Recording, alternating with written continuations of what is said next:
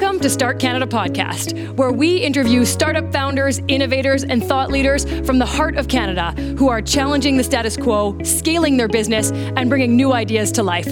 Tune in with me, your host, Margot Miller, to hear firsthand exactly how they did it. Start Canada Podcast is powered by the Manitoba Technology Accelerator and Tech Manitoba and sponsored by Scotiabank.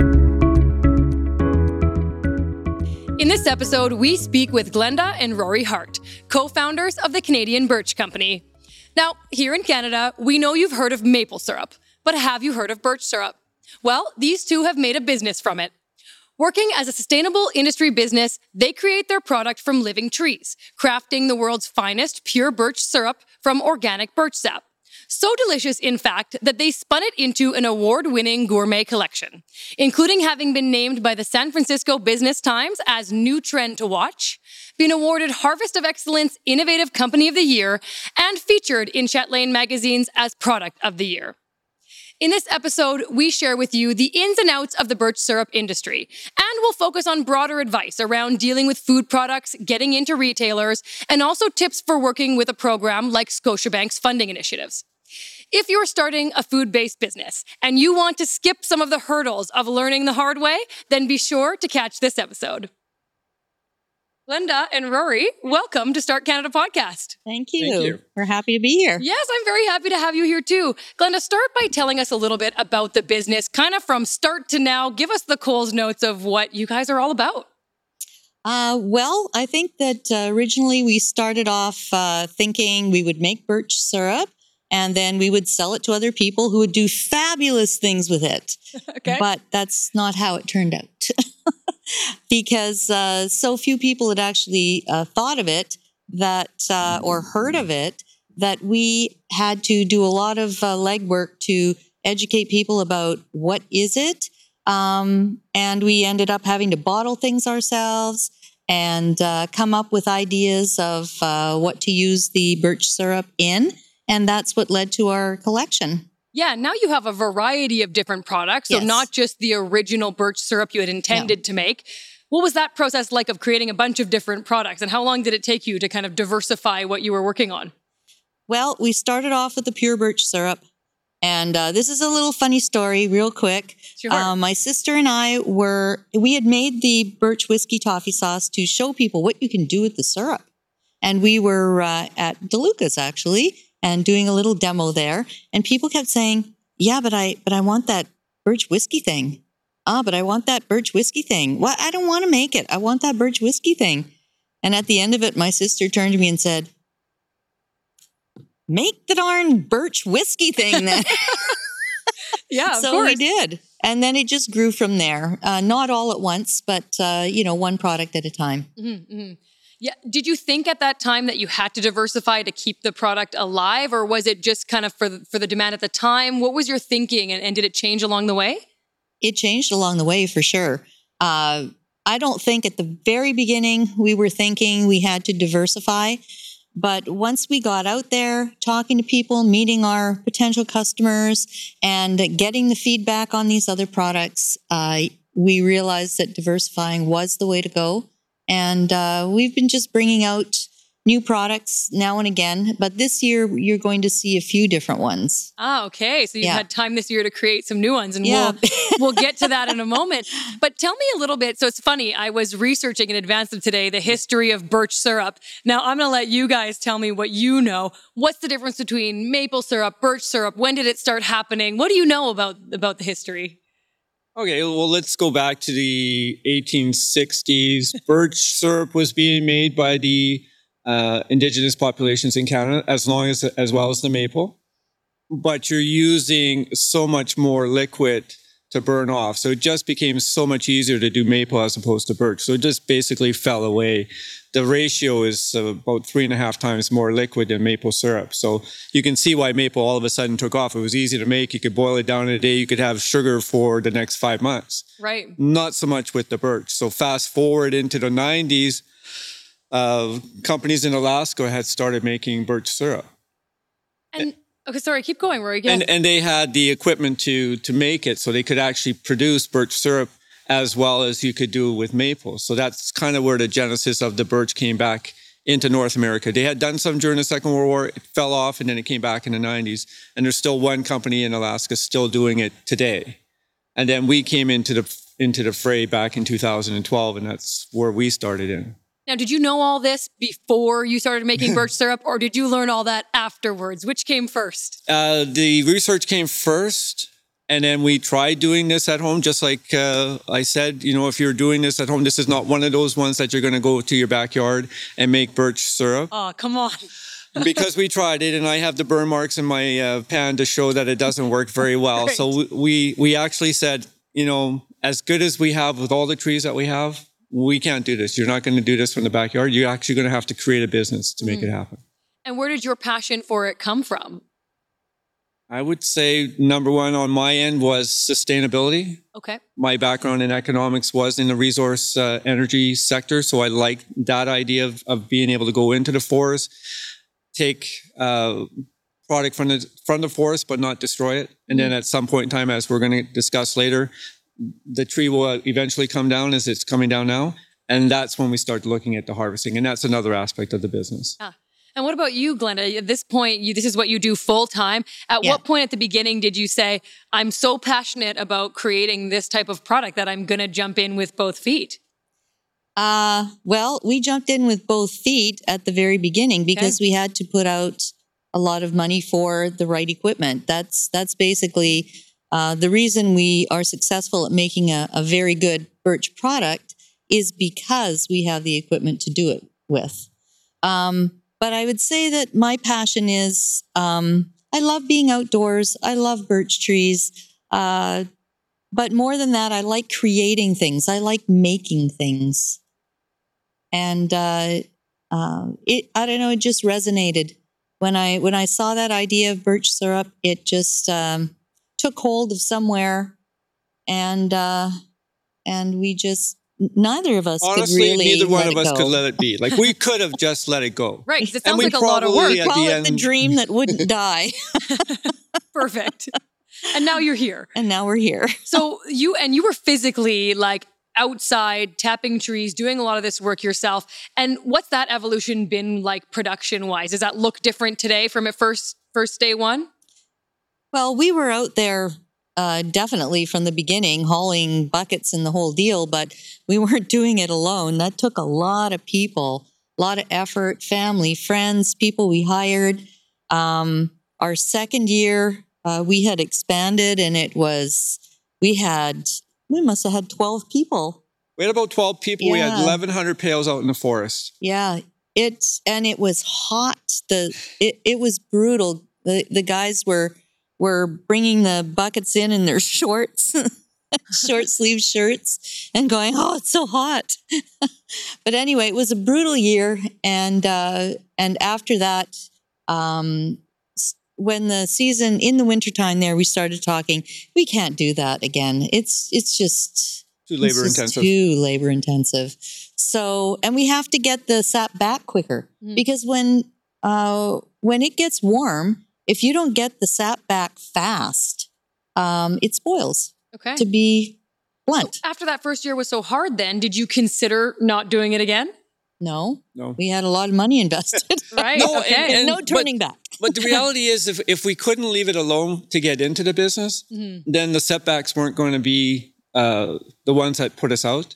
I think that's a really nice sentiment too, Rory, because I think a lot of people who are going to start a business think to themselves sometimes about all these hurdles that are coming ahead of them. But if you are really passionate, you will just overcome them. You learn to justify just about everything to make sure that you're still going forward in the business. And we did. So to get away from the buckets in the third year, that's when we did the vacuum assist program. And that was a big changing point in the business. Right. Okay. And so now with the business, you have a few different streams of kind of markets, let's call them, as far as like gift baskets, specialty stores, direct to consumer. Do you focus more on one of those than the others, or how have you kind of branched into the different segments over the years? I think at the very beginning, we were focused on the stores, someone to sell it for you. Sure. Please. But that, yeah. But, I started off with farmers markets. Actually, I think someone from a farmer's market came and talked to me and said, wouldn't you like to come and be in our farmer's market?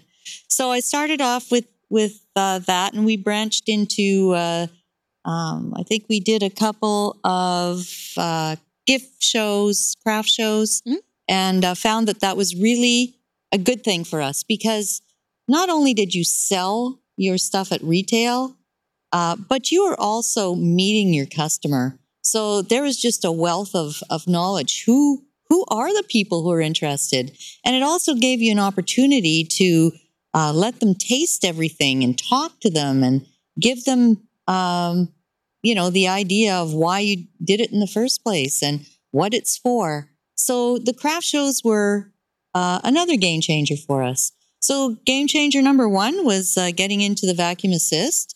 And then we did one show in Toronto that year. And then from there, we started putting out these other products and getting into the craft shows. It's been really good for us. Yeah, until now.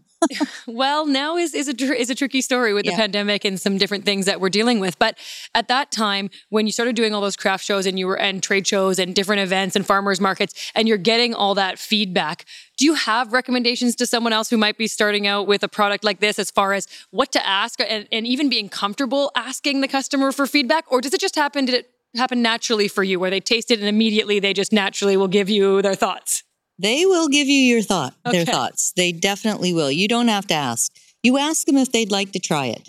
If it's something they're curious about or interested in, they'll try it. Their face will tell you whether or not they like it. And, you can carry on a conversation from there. People are polite for the most part. Even if they don't like it, they'll say, oh, thank you. But you can tell they didn't really care for it. Well, and not every food product is for everyone, That right? is correct. Well, when you're trying the pure birch syrup, it's a highly concentrated product, so it has a stronger flavor. Right. But that's what it is. It's a flavor, so it's going to go on or in something. So if you're just trying it on a spoon, you might not think that that's very good. That's true. Even a lot of people are doing Aunt Jemima instead of maple syrup that's pure as well, right? So if your palate isn't keen on that. Right. That's right. So we would always give them toffee sauce, the birch whiskey toffee sauce. Very smart. Directly after, because here you have it as an ingredient. And now you try it and you go, well, that is insane. That product is crazy. I'm going to buy, and we would get people who wouldn't have bought anything to walk away with either the toffee sauce or the bacon jam, just because as they could now resonate with that flavor because they could taste it in the product. This has happened to me, actually. Years ago, I bought off of you at a farmer's market. Did you after really? tasting it. Yep. And I still actually have some in my fridge, which is funny enough because I bought more recently. But my first time was totally at a farmer's market tasting it. And I walked away with something I didn't need that day because I enjoyed it. So there you go. We came full circle to here today. Were there any kind of really neat success stories that came from a public event like that, where it was just a normal day and then someone ordered, 100 cases or something, or had some interesting thing come from it? Yeah. The Delicious Food Show in Toronto, our first show we ever did. I don't know why I went there. Oh, Pete. Someone said, oh, you got to come to the show. Anyway, the reason we got Product of the Year is because there was this fellow who was going around in the show trying to find different possibilities for their Product of the Year drive, So he was like a scout. And he tasted our syrup and he was just amazed by it. And he, tried to get us to apply. And I didn't apply. And then he called me up and he said, you didn't apply yet. I said, I know, I'm not sure that, we're going to. He said, you have to. Listen, I'll apply for you right now. And he just started asking questions. And he did all the application for me over the phone because he said, you're going to win. I know you're going to win. So the rest is history. That's fun. We still talk with him. Well, that's great. Yeah, after all these years. Now, I want to go back to the piece of the puzzle. So these are the fun success pieces. But what about some of the hurdles that you guys went through along the way? And I know you kind of alluded to it in some of the things you said so far, just about like educating the customer. But I know even when you were educating yourselves about the industry, there were some hurdles along the way. So speak to that a little bit. I think part of it is the newness of the industry. There really wasn't a lot of companies in Canada, and the really big success story was in Alaska. So that was where you had to look to see if it was a viable product to get into. But then the information as to how much you would actually be able to sell it for, whether your demand was there, and so that to me seemed to be more misleading after the fact than it was going in. But we kind of went in with the idea that, we're going to make the best product we can, and we're going to have issues selling it, but we knew that going forward. We just didn't realize it was going to be that much of a hurdle going forward. So that was probably one of the biggest ones to do, is to get over that part. The second part was, just like you and everybody else, they had no idea what birch syrup was, so we had to do that part. We found out how it worked just like everybody else. We went on the internet. Yeah. So I typed in birch trees, and birch sap and syrup popped up, and we went, you can tap birch trees and make syrup. It was the same question. We get it every time. Right. It's the same one. We love that question because it resonates back when we were looking in 2006. And then we came out in 2010 and tried it. And then we said in 2012, let's go. We're going to make this happen. And that's what we did. So there are hurdles, and those are the two key ones. Was the education, which we're still doing.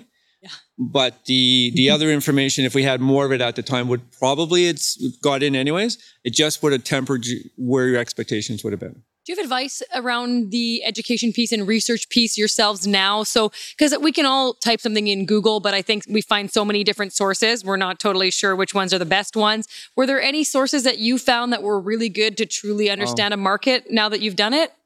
I had a piece of information probably nobody else had. That's why we can do gold, amber, and dark. Okay. There was a ways and means of making birch syrup, and if you followed that directive, you were going to come out on top and make gold birch, amber birch, and dark birch, and that's what we did. To her chagrin, because I take it higher than maple for the sugar content, and then we bring it down a little bit. But it's a beautiful flavored syrup, and it's just natural. So that was part of the information we got that was positive. Some of the other stuff, as I said, alluded to being able to sell your product. We thought this was going to be a one-off where we can work for 6 weeks in the spring and sell it in the summer, and then relax and go back and do it again. Not knowing that we're going to go into making food processing as a full-time business. Right. And when you first had that hurdle of kind of misinformation, when you were first kind of doing the research as far as like how big the market was, who were your customers and things like that, what impact was that? How did you overcome that? Because it sounds like there was maybe a little bit less of a market, or maybe you found it was in a different spot than you maybe thought it was. You're looking at them right now. Birch whiskey toffee sauce and bacon jam and the birch for breakfast. Yeah. Yeah. The evolution of it was pretty evident. We knew we could sell the product. We knew the flavor was there, and that's what we always sold it as a flavor. So trying to get it across to people was hard, but once they tried it in a product, really became quite easy to sell the syrup. So we actually sold more syrup because it was in the toffee sauce, the bacon jam, the birch whiskey toffee sauce. So it got people's interest up. Right. And at the beginning, then it's just hitting the ground running, getting as many people to try it and talk about it and give you feedback. Yeah. Yep. And still working. Right. Don't give up your day job. Yeah. Until you have to. Until you have to. Good. Well, and you did. I did. And now we're here. And now we're here. Now, when it comes to financing a product like this, because again, not everyone might understand what it is you're trying to achieve. They might say, there's already products out there, or it's too complicated, or whatever the case is. Did you run into hurdles when it came to trying to get investment up front? Because you did mention there were some upfront costs you had to incur. Well, actually, the one thing we did have was a really good business plan. And that, I can't stress enough how important that is if you're going into business, because that business plan forces you to do the research. It forces you to think about what it is you're actually going to do. And depending on the strength of that business plan, you are either going to get funding or you're not, especially if it's something new. Because people have to see that there's something there. Yep. Now, the business plan in the first place, how did you know how to do a really good business plan? Well, we did have help. Who did we talk to? It wasn't the bank. It wasn't the bank. It would have been the people at Mafree back then. Yeah. And we had an So, idea where we Manitoba wanted to go and how Agriculture. we wanted to do it. Mhm. And we knew we had 3 or 4 different streams of business that we could spin off of getting into the birch syrup, like the birch firewood, the birch water, the birch sap drink, and then the birch syrup. So there were 4 different main focus that you could bring to the table.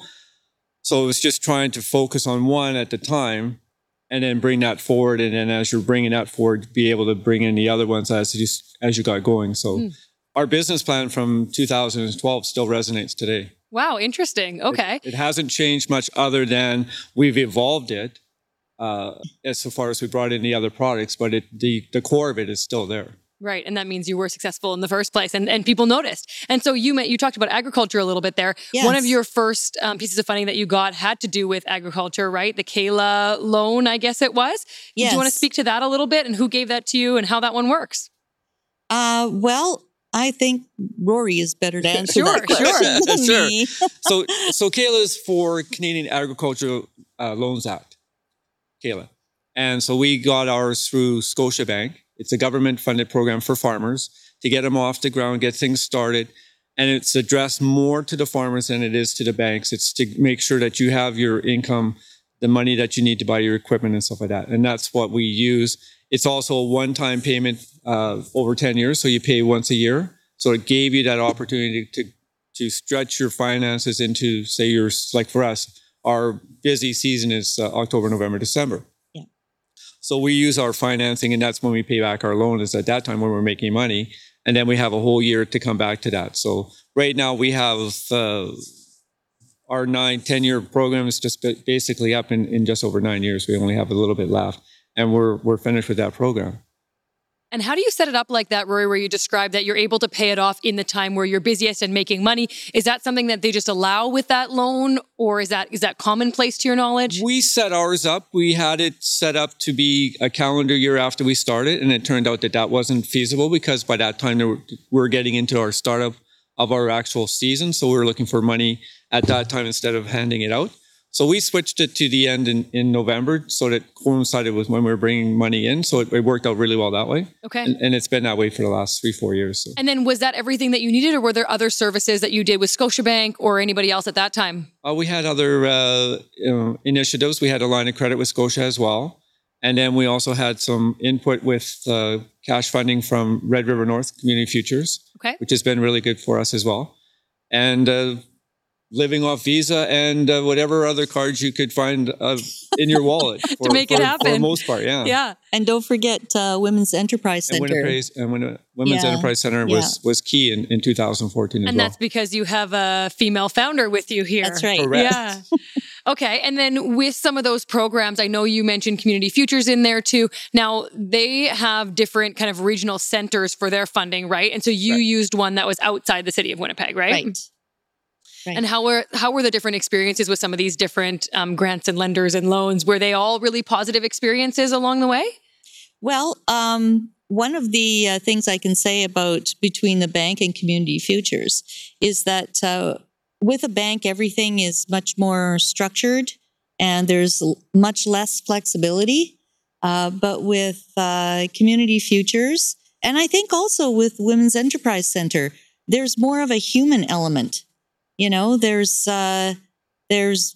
talking to each other and getting a sense of who you are and getting a little more into the nitty gritty of your business and making, decisions based not only on a business plan, not only on finances, but also on who you are.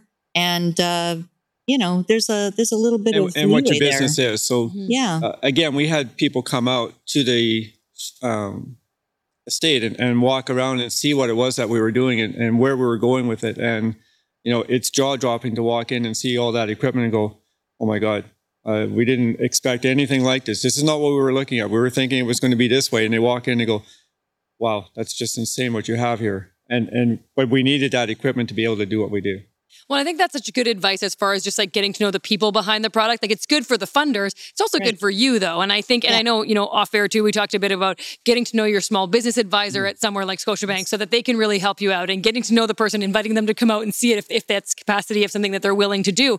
But you guys took advantage of that on your side too, because it's those people that are really going to help you move the dial at the end of the day. Yes. If they know what you're doing and they can see where your focus is going, then they get a sense of what you're doing. Mm-hmm. And they can go, well, yeah, this is like you said, this is a gorgeous product, but you don't know that until you try it. And that's what we're trying to do is invoke a response from them as to why you need the funding for more lines in the bush. Why do you have to go from 2,000 trees to 4,000 trees? Well, if you have a very short window of 21 days on average, and that window becomes 10, then you're not making any product. If you don't make the product, you're not paying back your loans. So you almost need to go bigger so that if you have a bad season, which we've had 3 or 4, you have product. You have, 25, 40 pails of syrup as opposed to 10. So you're trying to stretch a whole year's worth of income and revenue over 10 pails is not enough. Yep. So those are the key things to have someone come in and see why you're doing it. And it's interesting hearing you speak about that, Rory, because you really have almost 2 very distinct sides to your business, as far as one being, in farming and agriculture, essentially, and the production of it, but the other in the sale of it, where it's a little bit different from a farmer who might sell their crop to different people. There's a sales process there that's still required. Mm-hmm. But in your case, if you're selling individual pieces to consumers, there's a bigger sales cycle there. Yeah. How have you balanced those 2 sides to the business? Do you divide up the work between you, or how has that been, kind of evolving the 2 sides? Well, I think it was a natural kind of thing. Rory does, we all do everything pretty much, but he does more of the bush work. But I'm in there fixing lines and things. That'll be my thing. He'll still be working during that time. So I'll be in there with somebody and I'll be fixing the lines. But, he's in there now taking down dead trees and things that have fallen on the lines and that kind of thing. So he's doing that. And I pretty much do the bacon jam and the toffee sauce and the birch for breakfast. When it comes time in the season that we're making the actual pure birch syrup, he's the senior, the master craftsman there, and I'm the assistant right now. I've only, I very seldom do one on my own. Mm-hmm. He takes his holidays then so that he can be there for the most part. So that's his specialty. And mine is the other products. Yeah. And playing around with things and coming up with another product or 2 or 3. So we have interchangeable times. Yeah. Trying to work around the railway is a difficult situation. So after my holidays are over and I'm back to work, then it's whenever I can give her a hand and whenever we're into the season. We've been pretty lucky in the last 4 or 5 years to be able to get as much done, even though I'm at the railway for a good portion of it. Yep. So just so for our listeners to clarify, so Rory's at the railway part of the time and Glenda is full-time in the business and has been for quite some time now. Yes. Yeah. Yes. Yeah, we got to a point where Rory turned to me one day and said, we don't want our business to fail from neglect. So one of us has to quit our job and do this full time. Because that's what it was going to be. You would just be too busy with your other jobs to make it fail. So, what did that feel like at that time, Glenda, when you made that decision ultimately? A little bit scary and a little bit exciting at the same time. Mm-hmm. It is hard to walk away from a paycheck. Mm-hmm. But on the other hand, you have to face reality. And reality was we could no longer do it with both of us working a full-time job. And that's just how it was. And Glenda, this is a perfect timing for us to jump into our speed round. Okay. After that lovely anecdote. So, okay, you know the rules. Quick answers, and you can both just jump in anytime. Okay. Ready to go. All right. Describe yourself in a word or 2. Passionate. Somewhat stubborn. Okay. And what? Oh, speed round. That's all you're getting. What motivates you? Quality. Yeah. Same. What keeps you up at night? Trains. Business worries. Yeah. Who has been the most influential person for you? Oh my gosh. That's a tough one. It can be personal, it can be business, whatever comes to mind. I don't know. All right, moving on. Move on. What is one thing in business that you're so happy that you did? Craft shows. Our new line, Okay. What is most important for your mental health? walking the dog. In the forest, if you ever get a chance to come to the forest. I'm going to take you up on that. What is one thing that you were wrong about? How much money you actually need to get in. And how much money we'd make in the first couple of years. Mhm. How do you continue to learn and grow personally? Problem solving, the things that life throws at you, the business throws at you, and you just have to adapt and you got to do it on a dime. And we're adapting right now. We have the second prong of the 4 prongs is now the birch, bringing the trees out. So that's the next big force Let's issue. get back to that one for sure. Where are you in 10 years? Well, I'm probably getting close to somewhat retiring, but not 10 really. I'm hoping to have employees to do most of the work by 10 years, but I don't see myself actually like being Hands-on. extricated from it. Mhm. I think that's where we're going to be in 10 years. We're going to be where we think bigger we should have team. been already. Yeah. Yeah, bigger team. There you go. What does being a leader mean to you? Giving people direction, but not being strict about it, because lots of your good ideas come from people if they're allowed to be creative and have their own ideas and come to you with that. You should never be, I want you to do that, and I want you to do that, and I want you to do it exactly this way. You know, give people a little freedom. Yeah, the ability to train. We have enough knowledge now to pass it on. Yep. And there, as you said, there are shortcuts that you can do, but you have to want to be able to do that. Mm-hmm. Glenda and Rory, that's our speed round. You can One. relax now. Linda, we're going to test you again on that one day and see if we get you faster. Yeah, but your responses were very thoughtful, so that's well, good. that's part of who I am. Yes, well, that's nice. Rory, you mentioned about what you do with the trees now. Tell us a bit more about that. We have a little time after our speed round here. Okay, so right now we're dealing with the bronze borer beetle. It affects most birch trees. It's in our forest now, and so it's going to affect what we do over the next couple of years, because there are many trees that are going to have to come out because they're dying from the beetle.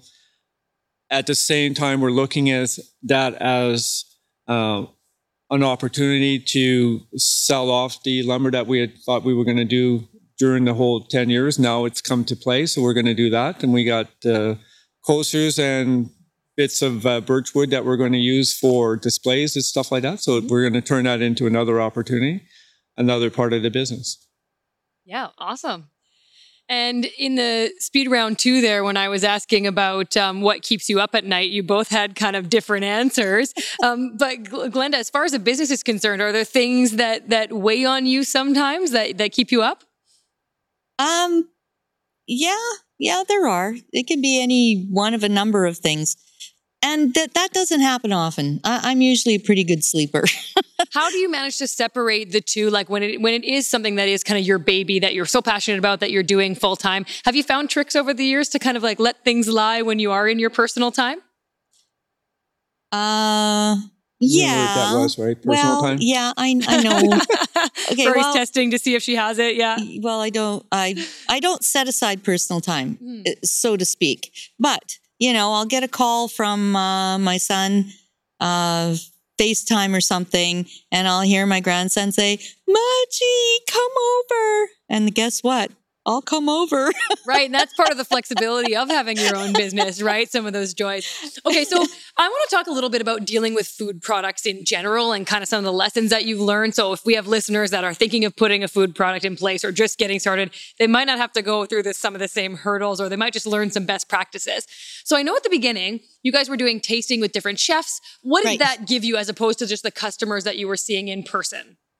Well, I think for our pure birch syrup, it was really important to take it to some chefs because we knew from the onset that it was going to be an ingredient type of thing, and that the interest to the flavor and so on, we very much wanted their input.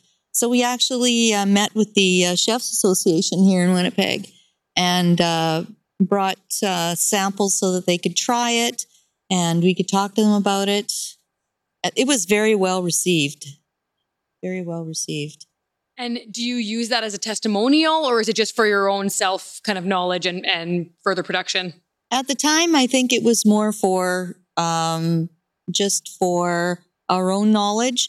But we do have what we call a tastemonial.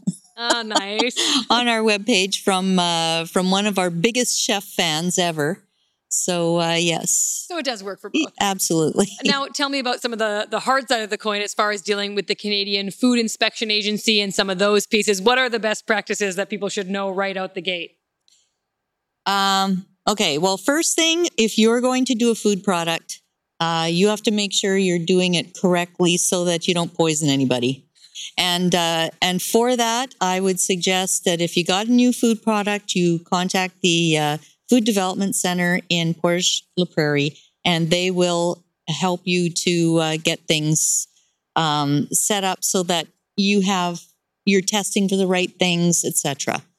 And then after that, things are different now. So everybody has to be licensed by the Canadian government under the Safe Food for Canadians Act. So you have to have a PCP, I guess that's a preventative care or preventative, it's like a HACCP plan, basically. For your business? For each product. Okay. Or for each type of products. So that so that they know you're doing everything right to make sure that the food is safe at the end of the day. And if you do all those things, and you're open about it, and you're doing it in a place that is either certified by CFIA or by the Manitoba Agriculture, depending on what product you have, everything will go just fine. Give me that name again, Glenda, of the location in Portage La Prairie. So if you are in the Winnipeg area or nearby, they would do testing for you, correct? Well, they'll guide you along too. The Food Development Center, it's called. Perfect. Okay. Yeah. And was there a cost for that? Like I know that they test products and things like that, Yes. and they help you along the way. And where are there costs involved? There are costs involved, consulting fees or lab fees or that kind of thing. Or in our case, nutrition facts tables. Yeah, nutrition facts tables. They do those. DC. And what they also, one of their people helped us with the PCP as well. Okay, perfect. For all our products. So that sounds like a good kind of one-stop shop to get the general gist of what you need to be doing right from the get-go to make sure your product is safe and passes the tests. Right. They'll get you from incubation to scale up. And then from there, it's up to you if you want to stay within the FDC center or you want to branch out and find another facility that you can do your products that may or may not be close to home. So for the actual production of them at a larger scale at that point. So that's why we use them in the beginning, and then we have our own facility for the syrup, and then we use another community kitchen for making the other products, the bacon jam and toffee sauce. Okay, great. The first year we bottled our syrup there. We made our syrup at home, but we bottled it at the Food Development Center in the first year. I learned a lot. From them. The process of taking a product that you made somewhere, bringing it somewhere else to get it bottled, is there trickiness in that process itself? Well, it's it's just transportation. And like for us, we had It's to tricky because they have hours. They have set hours. Yeah, that's true. And they want to be done by 4:30. And so if it's an 8 to 4:30 job and things go awry and you don't get going till 12:30 and they want to be done by 4:30, well, You're coming back the next in day. our line of industry Right. with what I do for a living, what she was doing as a teacher, we never had that. We couldn't, we could do it the first year. And after that, we said, well, we're going to do this at home. So we set up to do everything at home after that for the syrup, Okay. because then it allowed her to bottle at her own speed, at her own time. But again, Manitoba Agriculture helped make sure that our facility that we had at home was appropriate. So Manitoba Agriculture is another really good. Well, you shouldn't do anything in the food business without talking to them. Manitoba Agriculture. Yep, you really should. Okay, these are some good tips we're getting here. Okay. Now, Rory, in the speed round, when I asked about something that you're glad that you guys did, you briefly said craft shows. So let's talk about that a little bit. Trade shows, craft shows. And we talked about it at the beginning, but I want to know kind of in general, like give us an overview. How many have you done now? How many did you need to do to get success from it? Can you put a number to this at this point? You know what? I'm going to go right to the very beginning. The first one we came out with our birch bacon jam. Okay. And we had used a little kitchen in the city here. We made, I think we had like 120 birch bacon jam. Oh, And we went to Scattered Seeds in October, and they were sold out by Friday afternoon at 3:00. And it was a whole weekend show. And it was a whole Yes. weekend show. And it was like, So then what? It was eye-opening. We did chits. We did IOUs, and they would buy, and we were in the kitchen the next week. We made them and we had them in the city, and people just had to come and pick it up. But that's how we did for the very first show. And from then on, it was like, well, this is the way to go. This is how you're going to get people to really enjoy your product. Because every craft show we do, we stand behind the products and we let people sample. We give them a spoon of it, they try it, and from there, it's just magic.